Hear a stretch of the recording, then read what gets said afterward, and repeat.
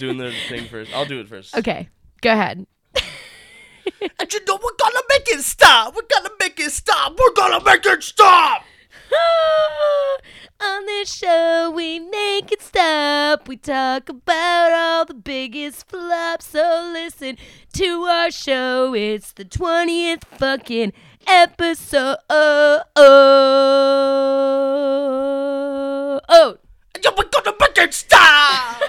We'll make it stop. And we make it stop. Back in the bow.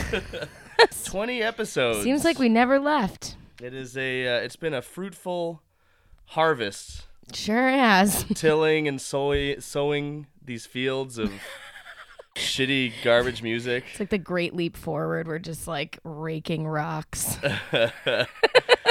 So I'm Mike Dunn. I'm Heather Mack. We are your hosts once again for another edition of our show, Make It Stop.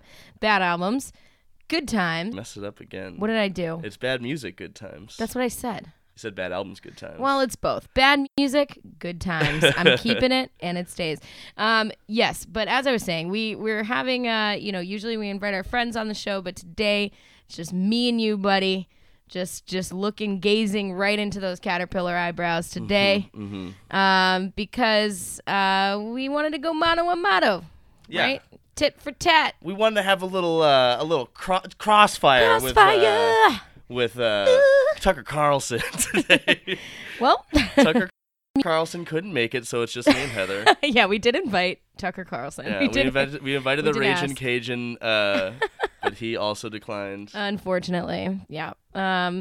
Yes. So this week, this episode of Make It Stop, we decided. Actually, this was Mike's idea, so I'm gonna let Mike explain it to you. Well, yeah, I just thought, we listen to a lot of bad music for the stoppies, and yes. And we're not really electing to listen to it for any other reason. We generally, Heather and I think we both generally listen to pretty good music. Yeah. I mean, most of the time. But surely everyone's got their album, their guilty pleasure. Yes. And I thought it would be a good idea for me and Heather to both pick what we think is, one of the worst albums that we do like, or what would be perceived by the world as a bad album. I think that's. And we're gonna talk about it. We're gonna debate it. I'm probably gonna make fun of Heather's music. She's probably gonna make fun of mine. We're gonna both end up being fans of the other album by the time this is through. That's my goal. I am already embarrassed to, I know what's about to happen, and I'm about to. We are ashamed. Defend Limp Bizkit. Is what's about to happen, and I'm gonna vociferously defend Limp Bizkit. In fact. And I'm here to defend Good Charlotte, actually. The first Good Charlotte album. The first Limp Bizkit album. Yes. And they were both, it's very interesting because both albums came out in 1997. The first Good Charlotte album was recorded in 1997. And I don't think they didn't make it big until close to 2000. But, and then it was re-released on a major label in 2000. But basically 1997 were when both of these, master disaster pieces were incubating. It's when they hit the studio. Yeah. We're talking, of course, about Good Charlotte. Yes. Self-titled. Self-titled. And $3 Bill Y'all by Limp Bizkit. Y'all with the $sign at the end, just so is that silent? Or is it y'all's? Oh, is it y'all's? I don't think it's $3 bill. Yeah. Funny story. I gave this to my dad as a gift when I was 8. You did? I was I think my dad is a rocker. I was I'm pretty sure he's into rock. And this is rock. It was the Kid Rock album and this album. Well, the first Kid Rock album. That was all they were playing on the radio in 1997. It was a lot of. I was just listening to another podcast today, the Are You Talking REM Re Me, and Scott Aukerman was talking about how bummed he was in 97 or in 2000 when after the second Limp Bizkit album came out, when fucking K-Rock just started only playing that shit. Yeah. And that was all over later when we talk about the country. And it was quite a transformation. What caused 1997 to be this breakout year for pop punk for sure. Yep. And for nu metal. That was what characterized the late 90s into the early 2000s in rock music. And they're now the most embarrassing aspects of that time. Both of them. Yes. Yeah. And I mean, yeah, like Limp Bizkit, like I said, I got it from my dad when I was 8, and then I kind of like, I liked some of it, but I knew enough to keep my distance because it was like the wrong kind of people that you listen to Limp Bizkit. I was like, I don't know about this. But like, and Good Charlotte, by the time I found out about this album, they were already uncool. Like by 2000 and 2001, when they were like out, it was like if you were, 13 or 14 and a punk or consider yourself a punk, you were supposed to make fun of Good Charlotte. Yeah, but I still knew a bunch of punks who like listened to the 14-year-old punks who like listened to them secretly and shit. So that was me. Who actually did like Good Charlotte. Well, I was not among them. Yeah. Okay. We all have our, have our things. But like I remember because it was my sister that listened to Good Charlotte, and I remember being like, oh my God, you're such a poser. I listened to like deep cuts like the Ataris. Like, you know what I mean? Like, so, yeah.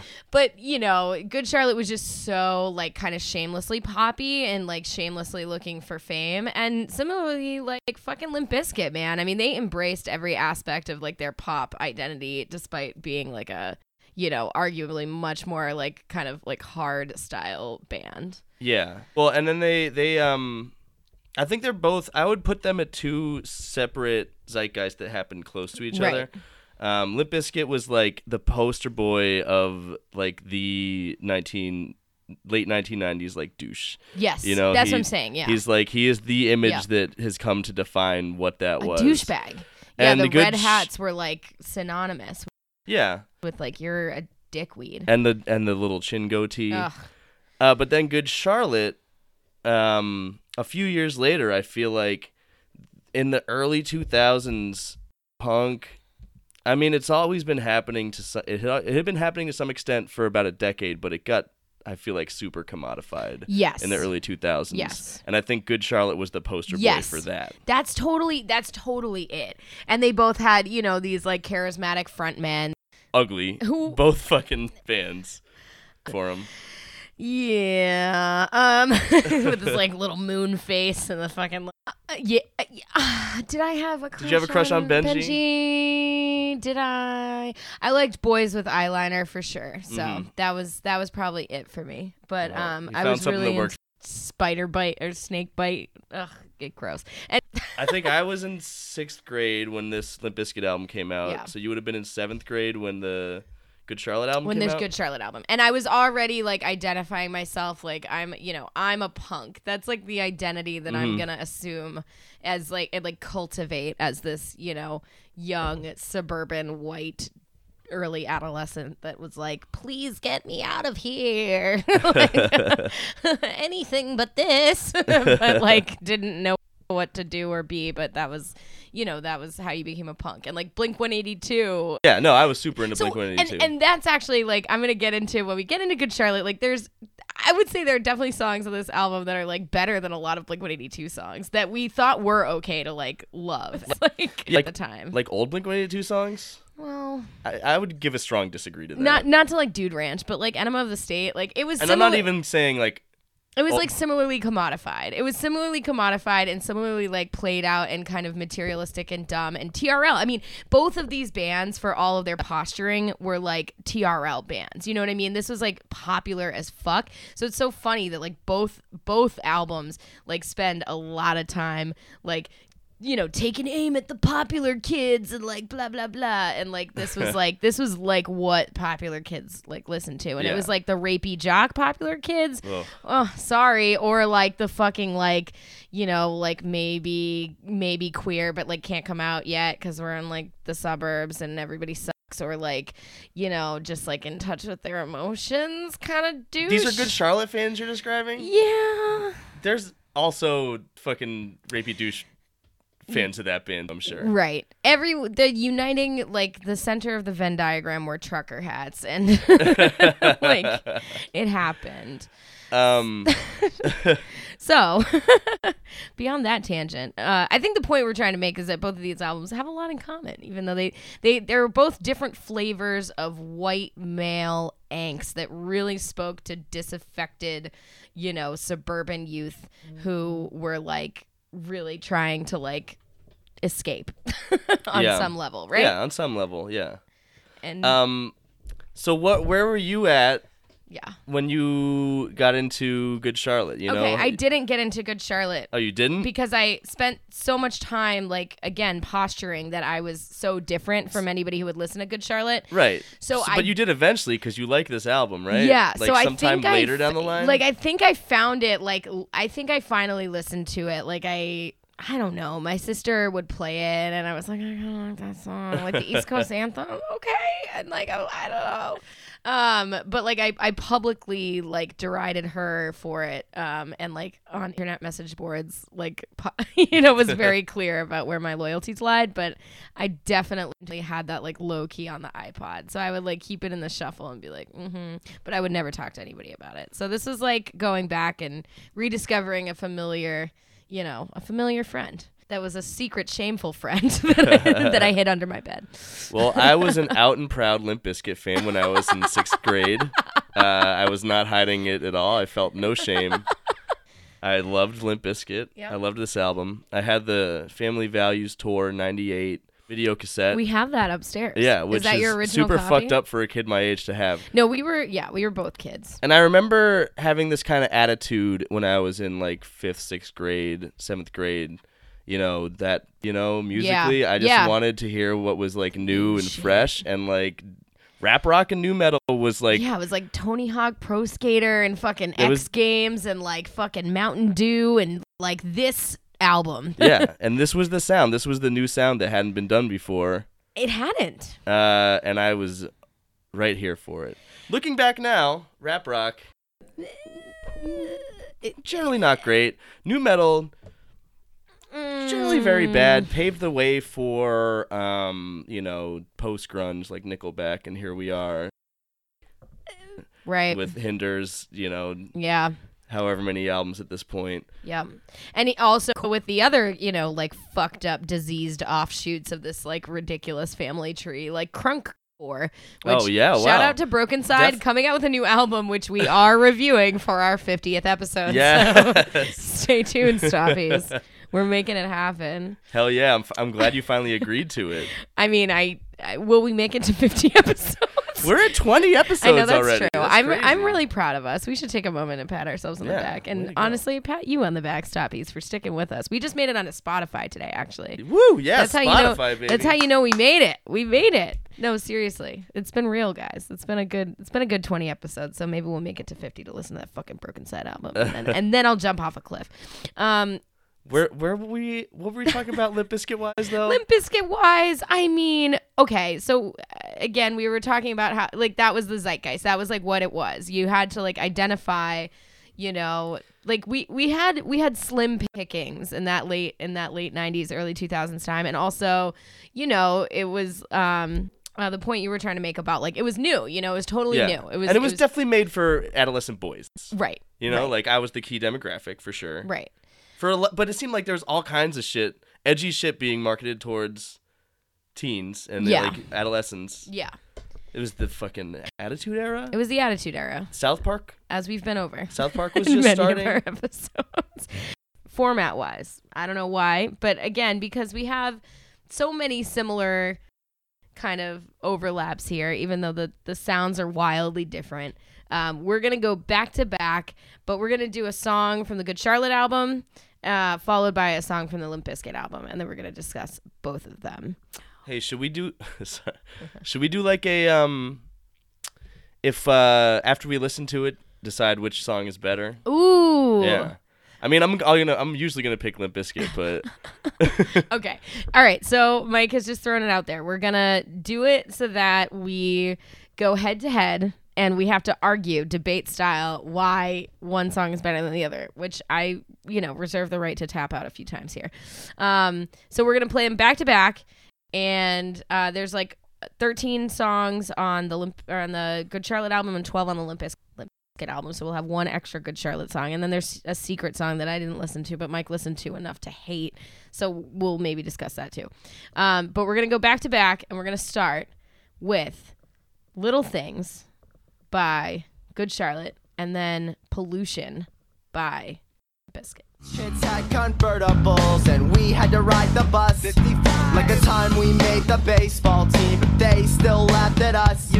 Like the time that girl broke up with me cause I wasn't cool enough. Trick thanks. Thanks. Here we go. The little things, they always hang around. When did you decide to follow your mind? When did you decide? I probably never understand. If it's the land of the water to the water there.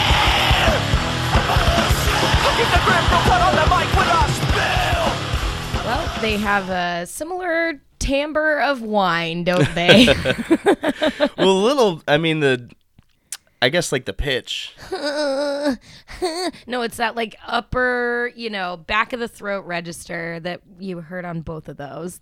Yeah, but Benji's going meow meow meow meow meow meow meow meow, and Fred just going. Okay, so we're cats and chickens. Yeah. Like, how do you even compare? It's apples and oranges. It's cats and chicken. We got squawking and we got whining and we have. There's the crescendo. Fred Durst at least has some variety and kind of the lilt of his whine and screech.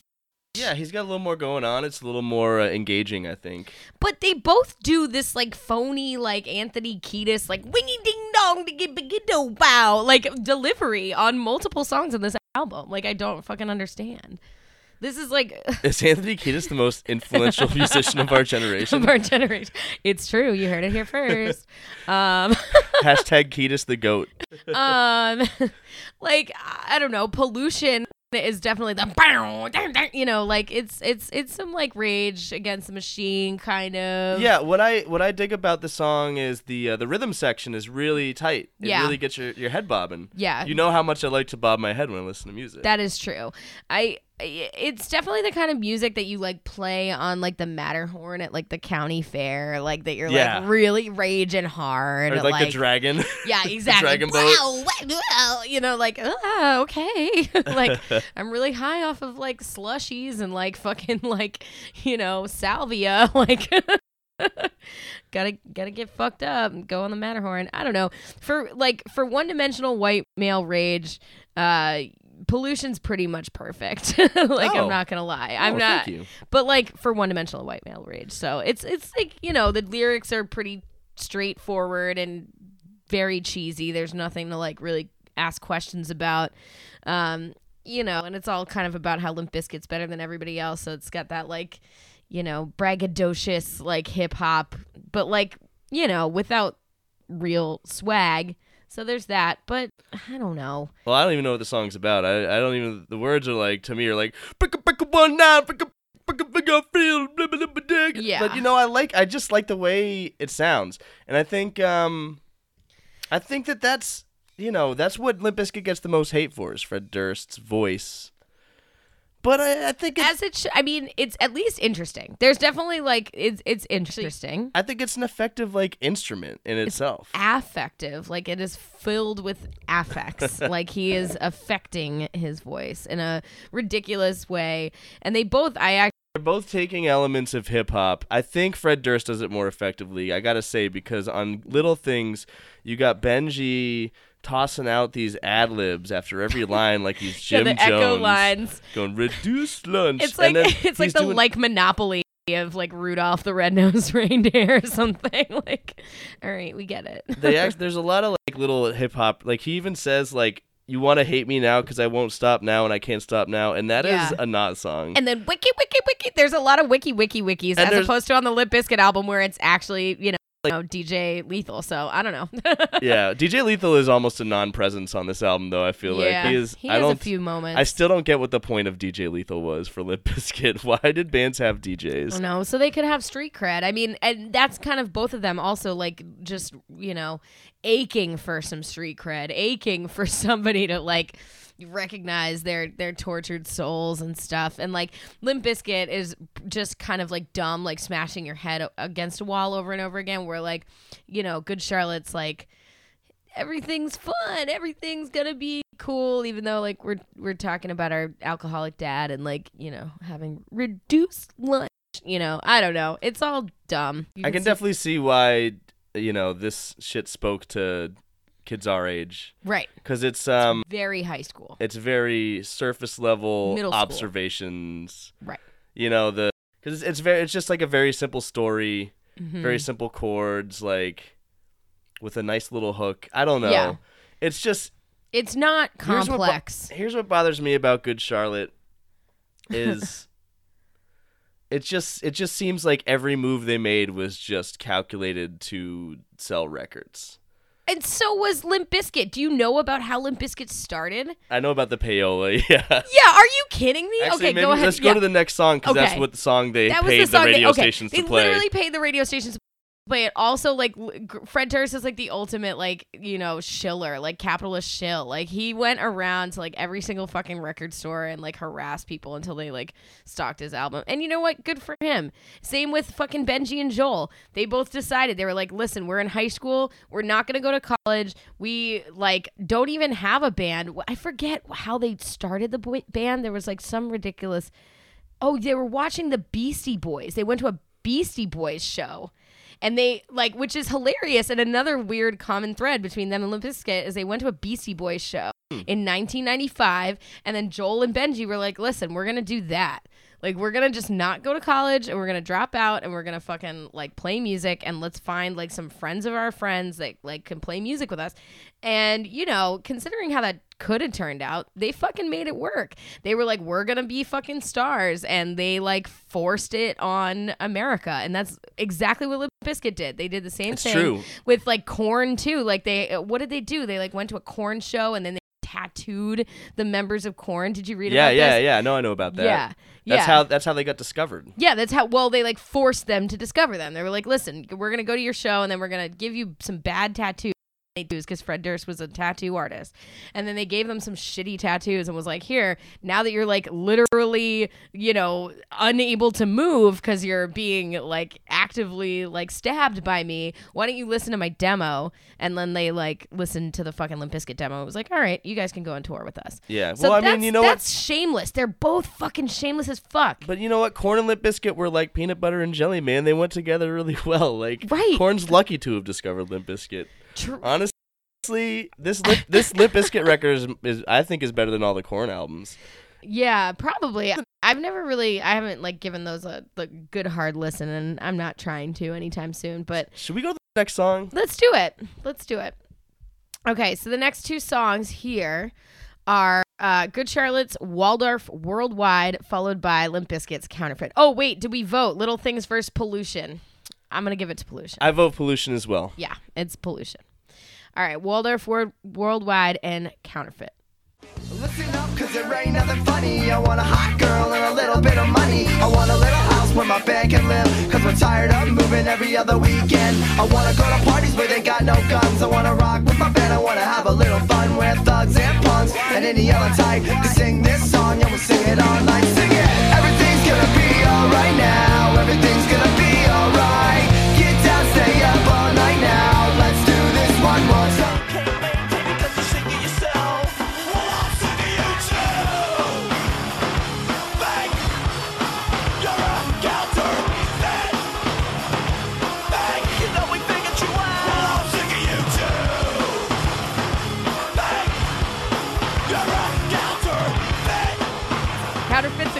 Counterfeit's a great song. Oh yeah, Counterfeit maybe one of the greatest. I mean, I think rap rock songs of all time. Yeah, I think it's probably the best on this album. One of the best. But I really enjoyed this, and I'm not gonna lie about it. It is what it is. Wow. And like, I like how it slows down just a little bit just before the chorus too. Like, bark. Yeah, it's a well constructed song. The bass line is money. They got that organ coming in.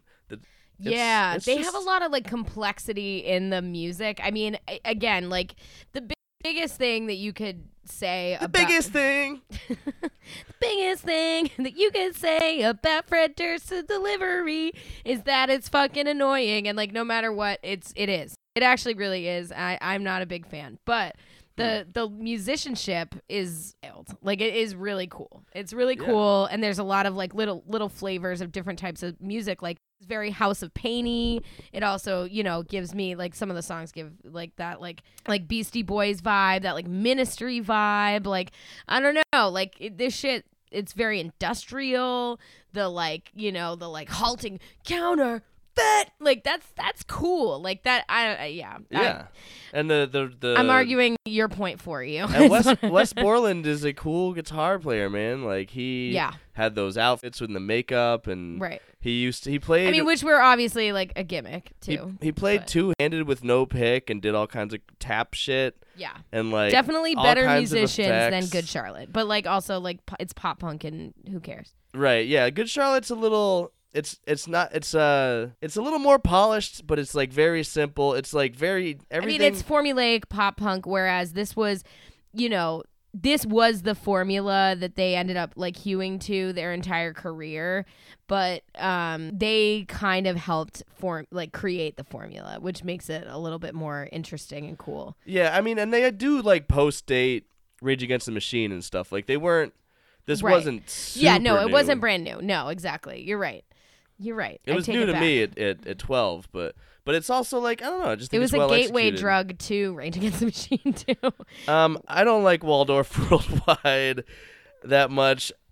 I feel like what really separates this song from like LFO?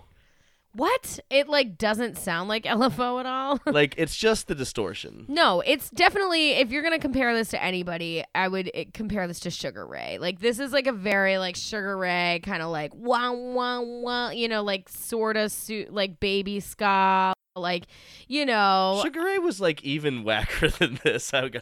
Okay, yeah. So like it was like a mixture of like Sugar Ray and like Jimmy Eat World. Like, everything's gonna be all right. Like it's a fucking it's a sing along. It's a very typical pop song. And it works. But it totally works. Like if you're looking for a pop song, this is a great song. The harmonies are tight. They have that kind of, again, that wah wah pedal, and they also have this similar vibe to Limp Bizkit with the, thugs and punks, right? We're trying to bring together hip hop and punk together. I feel like Limp Bizkit probably actually did hang out with some. They're from fucking Jacksonville. They're from DC, dude. Like these guys are from fucking DC. Like I don't know. Yeah, they're okay. You think so? You think they're hanging with thugs? No. I mean, first of all, how do we define thugs? Like that's problematic as fuck. What I think they're saying is like pop they hung and out with punk people who together. Committed petty like. I don't think that's what they're saying. I think they're saying like punk. People who listen to punk and people who listen to hip hop, because that used to be like a category, like preps and punks and thugs, and what that really meant was like, well, I don't know, there was definitely racism involved, but it was also like people who listen to hip hop and people who listen to punk rock and people who like listen to pop music, and I don't know. There's no point to that. It's just that like they're trying to do this similar thing where they're like bridging gaps of like different Yeah, but it's so affected. Yes, so is Limp Bizkit. Also, will be self-made millionaires as the refrain. They did. Good for them. Yeah. It's pretty empty but totally singable. The harmonies again are tight. And they sing about like, just aspiring to be better than like their shitty no good town or whatever. And they, again, like this album was recorded at a time where they didn't have any fame or notoriety, but they then, shamelessly self-promoted just like Limp Bizkit and made themselves the self-made millionaires. Like they kicked the welfare, which is like a question mark. Mm-hmm. But, I think they're referencing like growing up with, getting welfare. Well, yeah, there's a lot of that on this album. I believe that they were the working poor. class. Yeah, the working class kind were of they, like though? ethos. Yeah, okay. I mean, I assume so. Yeah, I mean, they had like a deadbeat dad and lived with a single mom and grew up in DC. So I don't know. I mean, if they're fucking lying about all that shit, I should have done my research a little bit better. They're from DC, right? Home of Discord Records. Mm-hmm. How do you come up with this from that environment? If you're trying to be like. Punk influenced. They're not from DC. They're from Waldorf, Maryland, which is the whole thing. That's right. I guess. That's right. Waldorf. I guess we should know that. All right, well that makes sense then. They don't. Yeah, I don't know. That's not. DC. It's like saying you're from Boston and you're from like Salem. Sorry. From East Bridgewater. I'm from Acton. Should we go to the next song? Yes, let's do that. Let's go right ahead and do that. Let's vote. I liked Counterfeit better. Yeah, Counterfeit wins this one. All right, that's 2. I know. Limp Bizkit. This isn't gonna be good for me, I don't think. But all right, this next song is "Motivation Proclamation" by Good Charlotte and "Stuck" by Limp Bizkit. Motivate me. I wanna get myself out of this bed. Captivate me. I wanna cut thoughts inside of my head. If I fall down, would you come around? Hit me right up on the ground. If I fall down, would you come up and keep my engine on that amp like the Chattanooga Jam? That's all we need. Another fancy. Planet on this earth, motivated by greed. You wanna play that game, bitch? You think a dance for my cash is your ass that I'm blasting? Oh, you wanna play that game, bitch? All right. So what'd you think, Mike? So the Motivation Proclamation, I'll start there. Okay. This was my favorite so far from the Good Charlotte album. I like it because it basically just sounds like a Third Eye Blind song. Yeah, I agree. I think this sounds very like lit-esque more than like Third Eye Blind, but they're pretty similar too. Like, you know, like sunny, dreamy, poppy, singable, dumb, you know, but fine. Mid-90s alternative rock. Yeah, Green Day like meets Eve 6. Gin Blossoms. So many bands. Meets Everclear. But I like some of that safe mid-90s alternative music, honestly. And they can sing. Their harmonies are great. And they're not doing any of that punks and thug shit on this song. You know, like I kind of like it when they don't have so many affectations. Right, exactly. Just like I like it on the Limp Bizkit album when Fred Durst is just screaming, you know? Like, basically, that's definitely the best part of any of the Limp Bizkit songs are just Fred Durst screaming. Yeah, I mean, Motivation Proclamation is, like, very straightforward, emo, pop. Like, the cheesy hand tambourine is a little much, but other than that, it's, like, very, very mid-90s alternative, just like you said. Which is fine, but not, like, you know... Yeah, when I say it's groundbreaking. Nothing about this is really groundbreaking. No. And when I say it's my favorite so far, like I really didn't like the first 2 songs at all. So okay, well, you know, yeah, I understand that. Meanwhile, Stuck starts with the first line being psycho female, which is like first 2 words. Not good. Psycho female blowing up your phone line. You need to tighten that screw. It's been loose for a long time. I've been slaying with some bad luck. Oh my God. Sorry. Wait, Mike, this is... No, okay. The lyrics to this song are very problematic. You take a dash for my cash. It's your ass that I'm blasting. This is an who's blasting ass here? Whose ass are you blasting, and how are you blasting? He's putting her ass on blast. Is what he's saying. Well, that's not what he's really saying, because he's saying it's your ass that I'm blasting, like it's a verb. Yeah, but this is I mean, sure. No, I'm not defending the lyrics of the song. It's an anti-gold digger anthem, and it's also like a lot of just like deep, like heavy breathing into the mic. Like, also he says biatch. Like he does say biatch. Yeah, and then there's that biatch. whole thing at the end where it's like, the whore part where he like sings whore all like melodically. Stuck on yourself, you whore. Yeah, that. Okay, yeah, exactly. Like, you know, I liked it. And then all these like DJ Lethal like sound effects. Wow. Like, come on. No. But come on, there's good things about it too. There's fucking Wes Borland is like making his guitar sound like a Wu-Tang sample. Like, yeah, I said it was some cool, weird, jammy guitar lines for sure. The lyrics, there's a lot of bad lyrics, but there's also the Suicidal Tendencies reference. I saw that. Come on. Now. I liked that. That's very lazy. Like anybody. That's how I found out about Suicidal Tendencies. Is it really? Yeah. Wow. Well, you know, I guess I can understand that being, you know, nostalgically relevant, but like still bad song. No. Psycho female.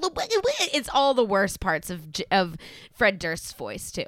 Like all the most exaggerated, like stretched, you know, mouth corners. Like it's just. It's true. It's him. It's him definitely really going for it, and like Yeah. But I do think in terms of instrumentation and shit, like this is one of the better. Instrumentation is always gonna save Limp Bizkit. But like. This one especially though, because it's got the bridge with like the jazzy drums and like the walking bass, and then like bam bam bam, why bam bam bam bam, why you want to be like that? I don't know, and I think maybe it's nostalgia for me. This was probably my favorite song on the album when I was a kid. Really? Yeah. Because this is definitely not one of my favorites. So. Maybe I got the rose-tinted glasses on for this one because I hear what you're saying. Yeah. Because Fred Durst is awful on this song. Yeah, and it makes it so distracting. And, like, ultimately, like, yeah, like, they're, as a band, instrument-wise, they are definitely superior to Good Charlotte. I mean, also, like, it's comparing, like, two completely unlike things. Like, they're not the same. Yeah, they're a little older. They had a little more time to learn their instruments. Yeah, but also pop punk, no matter what, you're not, like, no matter how good of a pop punk, like, what's your favorite pop punk album? It's a good question, huh? Because, I'll start. I have one. Okay. Unless you have one. No, you go ahead. Okay, so, like, mine would be, like, Dookie, probably, by Green Day. Okay. Oh, yeah. That's, like, a perfect album. That album. counts? Yeah, sure. It's a pop punk album. Yeah, that's mine then, too. No, that's mine. Yeah, I mean, okay, great. That's a perfect album, and it's perfect despite the fact that, there's, like, a total of 3 chords on the whole album. Like, it's not in any way, again, like, Ramones, they were super uncomplicated and, like, straightforward in, like, the 3 notes that they played. Yeah. And so no matter what, like, the instrumentation on a pop punk album is not gonna be, you can't compare it to, like, this crazy, like, multi-layered, like, insane shit that was, like, industrial rap rock, weirdness. Like, yeah, but then Good Charlotte's trying to have it both ways though, because they're not they're not just pop punk, they're like straight up pop. And in pop you can do way more than just have fucking 3 chords and shit, like. I guess that's true, except. Or you have the same chords, but I don't know. Would you say that to the Ramones? Like, they were pop too. Like, even you could say like Gigi Allen was pop. Like, Don't Talk to Me is a pop song, but like. I just mean Dookie is like very punchy and like. So is this upbeat. This is just a little. It's not as good. This is a little mid-tempo. I don't know. I mean, look, we're gonna get to some better songs on it. Okay, so we get a vote between Stuck and Motivation Proclamation. Well, I gotta give it to Stuck. Come on. Motivation Proclamation is better, I guess. I don't know. I think Stuck is one that I'm not gonna vote for. That's fine. And you know what? Motivation Proclamation wasn't that bad. It was just, but Stuck was better. Stoppies, you weigh in. You weigh in. Tweet at us. What do you like better? Hashtag Stuck or Waldorf? No, sorry. Yeah. Stuck or Motivation? Stuck or Waldorf. Yeah. If you prefer Stuck, hashtag the buck stops at Stuck. If you like the Motivation Proclamation, hashtag Motivation Proclamation Nation. Nobody will do this. All right, great. I think they're both too long. They're way too long. We've already failed. Okay, so shall we go on to the next 2 songs? Yes. All right, so these ones are East Coast Anthem and Nobody Loves Me. Stoppies, I'm hoping for a win here. Walking on street to DC on the East Coast where I never say what's a problem. What's with this anger, kid? You don't like the way I walk or the way I talk or the way I swing my hands. You don't like the words I speak or the thoughts I think, and I know you'll never understand. You know, on the East Coast we ride until we die. You know, well there's a place inside my mind.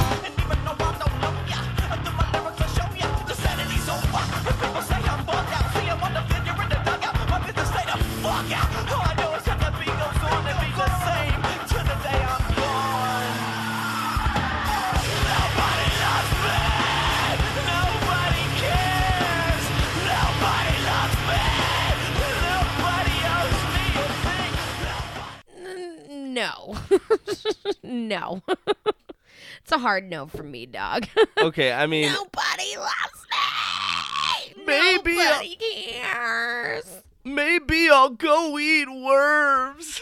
Oh my God. It's a little much. Ugh, it's the Toxic Masculinity album, like oscillating It between. really is. I mean, like If you really look at the lyrics. oscillating between like emotional devastation and like grief and isolation, and then masking it with aggression. Like, come on. Yeah. Good Charlotte's a lot more wholesome. There's so many like fucking like bird squawks on this song. Like, God. And so one-dimensional, cheesy lyrics as usual, and just a super exaggerated cadence that's just so ridiculous and over the top. But like at least Fred does know how to get a point across. You can't argue that. Yeah, I'm not gonna go too hard in the paint for Nobody Loves Me. No. I mean, wasn't that in that Eminem song too? Now that I think about it, wasn't that like a Nobody Likes Me? Everybody, was that in that album that was another terrible, humorless it was, white but dude? I don't think it was a reference. I think that's just Of course what not. these guys say. Yeah, right. I'm just saying that's embarrassing. East East Coast Anthem is a banger. It's okay. It's good. It's good.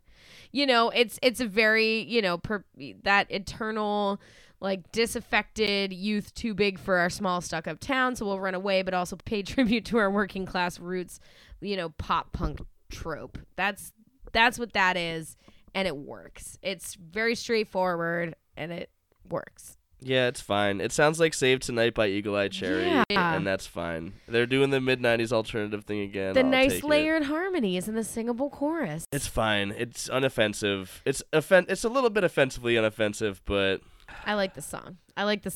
It's fine. It's just, I don't know.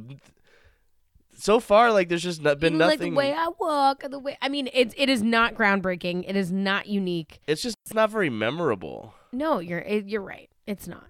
But neither, am I going to sing along to fucking, that fucking Limp Bizkit song? Nobody Loves Me that I've already forgotten the name of? Like, no, I'm not gonna. Like, I'll sing along to. Hey, that's a hook. I mean, that'll get in your head. God. Nobody loves me. All right. Nobody cares. I'm done. East Coast Anthem. You can sing along to it. It's a bop. It's fine. We're moving on. I will. I'll give a slight edge to East Coast Anthem. Thank you. I needed that. I needed one because it's not going to be a lot of these.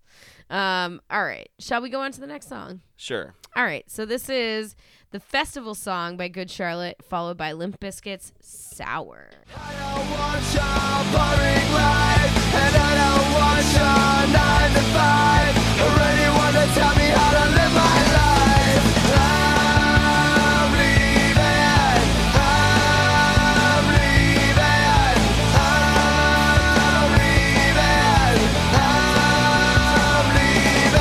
tonight. Time to put my love into ya. Screw ya, 'cause now you got me sitting in the sewer. I'm through with all the roller coaster rides. See, I ain't forgot about the nights you've been trying with my insides. I dropped my pride. Without you, I was sure to die. I tried with cash, did all I could to make it last. Now I accept that was in the past. I know you love me. Love me like a piece of trash.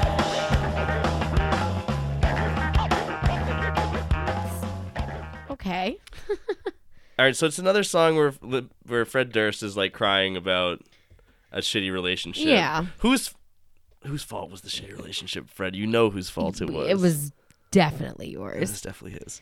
But the guitar part though, that little It was a little sublimey, dare I say. Oh. Well, we both love Sublime. I know. I was thinking about that album actually, like that artist and that album, like doing a Sublime song for this episode, because I was like, I know a lot of people like hate on Sublime, and then I was like, I actually don't want to critique Sublime because I'll probably start hating it. Like, I don't want to do that. Well, Sublime is wildly problematic for in a lot of ways too, but like either way, yeah, this definitely was kind of we could have someone else on here to just debate us about Sublime because everyone else hates them, rightfully so. But again, we were punks that smoked weed. It makes sense. Anyway, Like this. Everything goes back to that. It's true. Yeah, this was like Sour was definitely a song that like you could hear like rearranged, right? Like like that. This is Just Think About, and that's a good song. Yeah. That's a good song. That's one of the best Limp Bizkit songs. I know. Yeah. I almost did Significant Other for this, but like Significant Other, for some reason in 1999, every fucking album had to have like 23 songs on it. What was that about?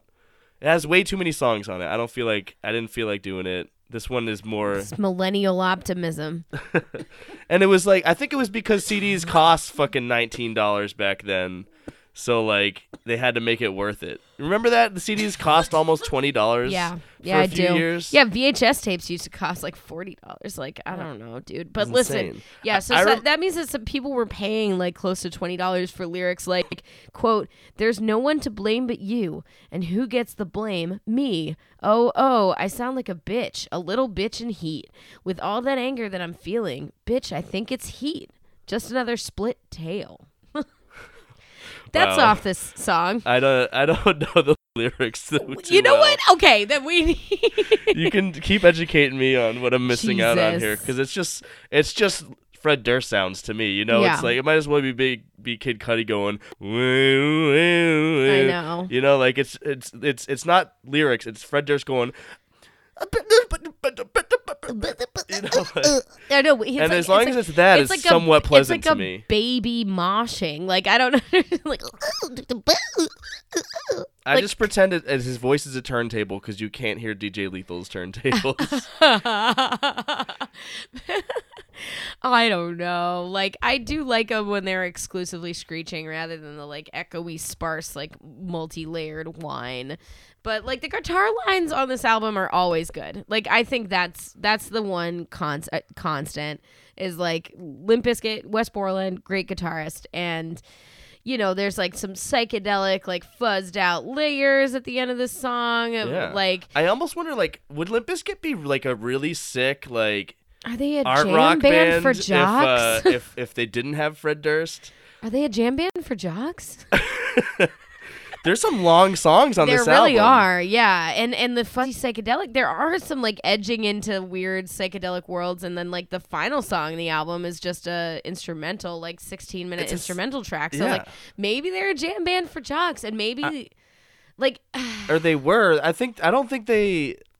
Yeah, no, because they even on Chocolate Starfish and the hot dog flavored water, they had that song Boiler. They did keep doing kind of jam bandy shit.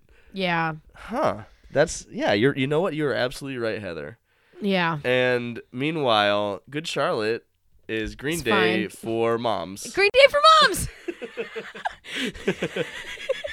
All right, I'm gonna high five you over that. All right, I think we're done with the podcast. That's been fun. No, like we're good. Green Day for moms. Oh my god. Ugh. Yeah, like the least punk thing. Yeah, festival song is definitely like aptly titled for like a Warped Tour performance, and like that's it. Like there's nothing else going on in this song. It's very boring. Yeah, it sounds like Diet Green Day. Tonight, banana, I don't want your boy. Like you know. Yeah. You get it. It's fine. There's like a nice little Sex Pistols reference in the. Yeah, they do that too much. Future. They actually did that a bunch already, because on on Waldorf Worldwide they did Everything's Gonna Be Alright, like Bob Marley. On Little Things they did the Nas You Can Hate Me Now. On fucking God damn it, I lost my notes. Whatever. Just those three. Yeah, that's fine. That's enough. It's fine. It's unimpressive, it's unimaginative, and it's derivative, so I will give it 2 Sour. Sour for me too. Sour on this Damn, one. Heather, you're turning on your own album. I told you at the beginning, I was like, I'm probably gonna like this Limp Bizkit album, and I did. Like mostly, I mean, it's there's a lot to make fun of, but I feel like I've made fun of that already. I feel like everyone who talks about how horrible Limp Bizkit is and like they're such a joke, like should just listen to the 20 albums that we've already listened to for this fucking podcast. Yeah, that's exactly right. And we need to prove to everybody that like you don't have any fucking clue what you're talking about when it comes to bad music. No, it gets so much worse than Limp Bizkit. Exactly. So And it gets worse than Good Charlotte too, but Good Charlotte is like Good Charlotte. It's fine. It's like margarine. It's like good in a pinch, but like it's not a substitute for like good music. And like Limp Bizkit is like edgelord humor. Like Cartman is the lead singer of a band that you kind of like, and then it's like, well, this asshole's doing. But like honestly, would they have made it nearly as far without that asshole? No. Like he's a compelling, charismatic asshole. You know that it's not like it's not rocket science. None of this is rocket science. we were 10 and that's where we're at. All right, we're gonna go into the next song. So these next two songs are Complicated off the Good Charlotte album, followed by Stalemate off the Limp Bizkit $3 bill, y'all. It's NFL draft season, and that means it's time to start thinking about fantasy football. FantasyPoints.com features industry-leading experts and prognosticators using proprietary hand-charted data to help you score more fantasy points. FantasyPoints.com is the place to go for whatever kind of fantasy football you play. Whether you play fantasy football, daily fantasy sports, or do a little bit of everything, Fantasy Points has the meticulously researched content to guide you to victory. And why wait for the fall? Fantasy Points also covers the new spring football league, the UFL. Join the guru, John Hansen, Scott Barrett, Joe Dolan, and other massive names in the fantasy football universe with an exclusive offer. Use code Pantheon for 15% off any Fantasy Points package, including the all-in package, with access to every article, tool, and data nugget that Fantasy Points has to offer. That's FantasyPoints.com and code Pantheon for 15% off at Fantasy Points. FantasyPoints.com, code Pantheon. Score more fantasy points.